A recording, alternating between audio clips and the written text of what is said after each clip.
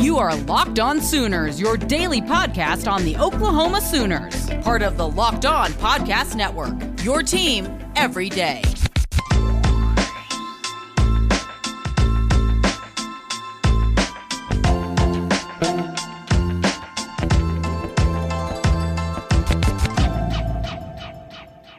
Hey there, Sooners Nation. Happy Wednesday to you. Welcome to the Locked On Sooners podcast, part of the Locked On Podcast Network. My name is John Williams. You can follow me on Twitter at John9Williams, and you can follow the show on Twitter at Locked On Sooners. You can read my work covering the Oklahoma Sooners over at the Sooners Wire at usatoday.com. And coming up on today's show, we got a Big 12, Pac-12 meeting to talk about. We've got the Sooners' biggest question marks heading into fall camp, and Trae Young got his payday. But first, let me talk to you about the Locked On Big 12 podcast hosted by my man, Josh Neighbors. You heard Josh on the show last week, giving us a rundown of his thoughts on the Oklahoma Sooners and Texas Longhorns move to the SEC. Make sure you check out the Locked On Big 12 podcast for all of the insight into Big 12 play as we get ready for the 2021 college football season over at the Locked On Big 12 podcast. Big 12 and the Pac-12 got together yesterday to meet and discuss a potential merger and or a potential scheduling alliance. Now, the Big 12 is scrambling a little bit with the losses of Oklahoma and Texas as they get ready to move to the SEC in the next couple of years. It leaves the other 8 teams wondering what their future holds. There have been reports circulating about pretty much every team going to several different conferences, the Pac-12 being a very popular destination for many of the Big 12 schools. Schools like Texas Tech, Oklahoma State would make really good fits, although it is pretty far from there. For a school like West Virginia, it may not make as much sense because that's traveling completely across the country, not just for football that's once a week, but for several games. Like, what if you're playing baseball and you play a series out in LA against USC and then you have to travel back home to play a series in Morgantown? It's one of those things that doesn't make much sense. Now there's going to be a question about how much sense does it make for the Pac-12 to bring on all 8 teams from the Big 12. But if they don't want to get left behind in conference realignment and conference expansion, they're going to have to look to do something. Now, the brands that they'd be bringing in aren't nearly as big as Oklahoma and Texas. And even in the last realignment cycle, when they were looking at bringing in Texas, Texas Tech, Oklahoma, and Oklahoma State, that would have been a much better package for the Pac-12. It didn't come to fruition. Oklahoma and Texas are now on their way to the SEC. And so it just kind of leaves you wondering, what does the Pac-12 do with this? What do they think about this? I mean, I could see bringing in teams like Texas Tech because that gives you a footprint into the state of Texas that gets your teams on TV in Texas on a regular basis, much like it does for Oklahoma playing in Florida. You know, there'll be regional matchups in Florida in the Southeastern Conference, as opposed to now where they may not get on TV very much in Florida because of the regional broadcast agreements. A team like Oklahoma State can make a little bit of sense. They're a team that's really, really good in softball, really good in basketball, pretty solid in football, great in wrestling. But I just wonder if the distance would be prohibitive for Oklahoma State. Then you look at teams like Kansas State. It's just hard to get excited about any of these teams, really, if you're the Pac-12, I think. And that kind of sucks for the Big 12 and the remaining 8. But what do they do at this point? I mean, it's a situation where they're going to have to find a new home because the Big 12 just isn't going to be as marketable as it once was. Not every conference is going to want to bring on all 8 members in conjunction. I think it's going to be one of those situations where they'll take on maybe 4 teams because there's going to be teams that aren't going to be as valuable. West Virginia is probably going to want to look to stay at least out east, whether it's the Big 10, because we see Maryland is now in the Big 10, or the ACC, or maybe they'd try and talk themselves into the SEC. But an ACC realignment for West Virginia seems to make the most sense. Kansas probably ends up in the Big 10. Iowa State probably ends up in the Big 10. And so then it becomes a question for what do the rest of the Big 12 teams do and where do they end up? You know, your TCU, your Baylor, I think they're going to really struggle to find a home. TCU just got into the Big 12 in the last decade, and now they're having to find a new home. Baylor is kind of a PR nightmare. Yeah, they just won the national basketball championship, but it's not long. It's not been very long since their big scandal just a few years back.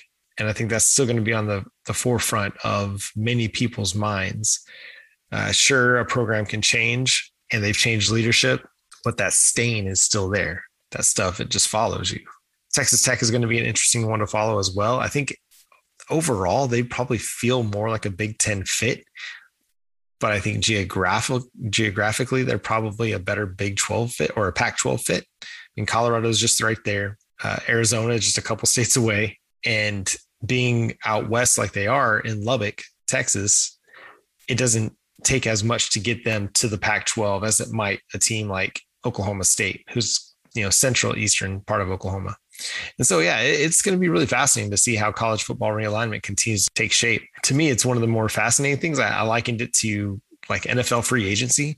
Like we're seeing all these different teams that could potentially be on the move. I mean, there've been unsubstantiated reports of like Ohio State interested in the SEC, or Florida State and Clemson being interested in the SEC, Kansas being interested in the Big Ten. And so there's no telling where this ends up. I think some people have speculated that you might see one big like 20 team super conference that has all the major powers, or it ends up similar to the NFL where you have like 132 team league that's even separated from the NCAA. And so this conference realignment stuff isn't going away anytime soon. There'll be continued reports and continued updates on what these teams and what these schools are looking to do, because it'd be very surprising if athletic directors and presidents from the remaining 8 Big 12 schools aren't at least making exploratory calls to the commissioners from other conferences to figure out what they're going to do, because they don't want to be left hanging either. They see the writing on the wall with the Big 12, and they know that writing is not a very clear or very positive future for these schools. And so coming up next, we're going to start talking about Oklahoma Sooners fall camp. It's going to be opening this week. Have a couple questions, one on the offensive side of the football, one on the defensive side of the football that we want to bring to your attention, things that we're looking for in fall camp, and questions that have to be answered before the Oklahoma Sooners open up against Tulane on September 4th. And we'll do that here on the Locked On Sooners podcast. But first, let me talk to you about BetOnline. BetOnline is the fastest and the easiest way to bet on all your sports action. Baseball season is in full swing, and we are a month away from the opening of the Oklahoma Sooners college football season. You can track all the action at BetOnline. Get all the latest news, odds, and info for all your sporting needs, including Major League Baseball, NBA, NHL, the NCAA, and NFL football as well. Before the next pitch, head on over to BetOnline on your laptop or mobile device and check out all the great sporting news, sign-up bonuses, and contest information. Don't sit on the sidelines anymore, as this is your chance to get into the game as teams prep for their runs to the playoffs. Head to the website or use your mobile device to sign up today and receive your 50% welcome bonus on your first deposit by using our promo code LOCKEDON. That's betonline.ag, your online sportsbook experts. And as the Oklahoma Sooners get ready to open fall camp this week, getting prepped for the 2021 college football season and what looks to be a 2021 national championship run, the Oklahoma Sooners have several questions as they get ready to take the field for their fall camp. Let's start on the offensive side of the football. I think their wide receiver depth is going to be really, really good. You got Marvin Mims at the top, Theo Weiss, Jaden Hazelwood, Mike Woods. What's interesting to me is how much will Mario Williams play? True freshman coming in. We've seen Lincoln Riley be unafraid to give some true freshman looks and burn red shirts early, because, I mean, think about the way college football works now. Most players will only stick around through their third year, or and really all they really need is to put one good year on tape for NFL scouts to be able to get drafted. Ramondre Stevenson had one good season where he was kind of the lead ball carrier for the Oklahoma Sooners, and he got drafted. Kyler Murray, Baker Mayfield, or Kyler Murray and Jalen Hurts had one good season at quarterback for the Sooners, and were both top 50 picks. Murray was a number 1 overall pick. And so really in the state of college football anymore, you just need one good season and you could potentially find yourself, as a top 100 pick in the NFL draft. And so I'd be really curious to see how much Mario Williams figures into the wide receiver rotation. He's got a lot of talent. He displayed that during the spring game. I'm also interested to see how they break out break down the snaps between Jaden Hazelwood and Mike Woods. They both do something a little bit different. Mike Woods is more of a downfield threat. Jaden Hazelwood's athleticism makes him a threat down over the middle of the field and kind of down the seam. He's a guy that's going to be able to win in several areas. We know that Marvin Mims is going to be playing a lot out of the slot this year, which I think is going to fit him really, really well. Theo Weiss is going to be, I think, another dynamic player. He's probably one of the more underrated players on the team. Just his ability to get open. He's a really good route runner. And so I think that's going to help him a lot. But yeah, I don't really have any questions on at wide receiver so much as just curious how they're going to deploy these guys. On the offensive side of the football, my biggest question mark right now has to be along the offensive line. We still have a center battle going on with Andrew Raym and Robert Condrell and Chris Murray. Currently, Raym is the leader in the clubhouse heading into camp for the position, but it's still uncertain as to who's going to kind of be the starter. And we know that Lincoln Riley is going to let these guys continue to compete as long as he can until he has to actually name one. Obviously, that continuity with Spencer Rattler is going to be key, understanding how his offense works and communicating the calls, the signals to the rest of the offensive line is going to be huge for whoever wins that battle. And so far, it looks like it's going to be Raym. All projections think it's going to be Andrew Raym that's going to be starting at center for the Sooners. But I wouldn't surprise also to see somebody step up in camp and give him a run and potentially overtake him. It's just, that's kind of how competition works sometimes. The guy that is the leader in the spring may not maintain that leader role into the summer. And so I think, again, it's probably going to be Andrew Raym, but don't be surprised if a guy like Chris Murray or Robert Condrell takes that position from Raym. That's what competition's all about, right? Right. So let's flip over to the defensive side of the football. Over at Pro Football Focus, they mentioned that secondary, the cornerbacks especially, are question marks for the Sooners. And while we're seeing DJ Graham, Woody Washington take over as the starters, the full-time starters on the outside for the Sooners, I have less questions, honestly, about them this year than I did even last year. I think going into last year, even though you had some experience in, Buki and Trey Norwood, Trey Brown in the secondary, I don't know, just because you did have experience and you'd seen these guys a lot, I think you'd never really felt great about what they were going to be able to do for the Sooners just because you've seen enough of them, right? Their experience was experience and that's valuable, but in those experiences, they didn't play particularly well. Now, they were better in 2020 when they got a really good pass rush from Nick Bonito, Ronnie Perkins, Isaiah Thomas. But there were still times where they struggled, especially with guys with size. But Woody Washington and DJ Graham, I think, are going to be guys that are playmakers on the outside. They're not going to struggle with size near as much. And they're going to be guys that are going to not be necessarily lockdown corners, but they're going to make it really, really difficult for opposing wide receivers and opposing quarterbacks to complete passes to their parts of the field. Now, think about this. If DJ Graham and Woody Washington could become cornerbacks that hold, opposing quarterbacks to like a 50% completion percentage, they're not going to have many other places to go with the football because you're not going to want to throw over the middle of the field a lot because that's the danger zone. And you're not going to have enough time to attack the Sooners downfield because of the pass rush. That gets me pretty excited. If Woody Washington and DJ Graham are able to take the next steps into becoming great to elite cornerbacks for the Oklahoma Sooners, that's a game changer. It really is. I think they're good cornerbacks right now. I think right now, heading into the 2021 fall camp, heading into the 2021 season, DJ Graham, Woody Washington, they're good corners. What Oklahoma needs them to become is great corners. They're going to need them to be great when they get into playing against Iowa State, against Texas, when they're playing in the college football playoff. Hopefully that's where they end up, but they need those guys to be great. I think the depth and the experience that you have at linebacker, at safety, along the defensive line is going to help that defense really gel well. And I really don't have many questions about the outside corners.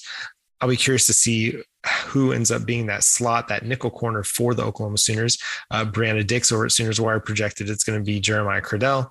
Looks like all signs are pointing to that. But again, competition in camp could create new options for the Sooners in the slot. They've got some really interesting options for them, especially younger guys that haven't really played much.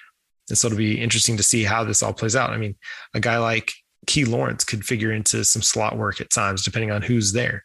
I think he could be a really interesting matchup piece if they use a big slot at times, where if, the Iowa State is flexing out one of their tight ends into the slot, you could use Key Lawrence as a coverage guy on that.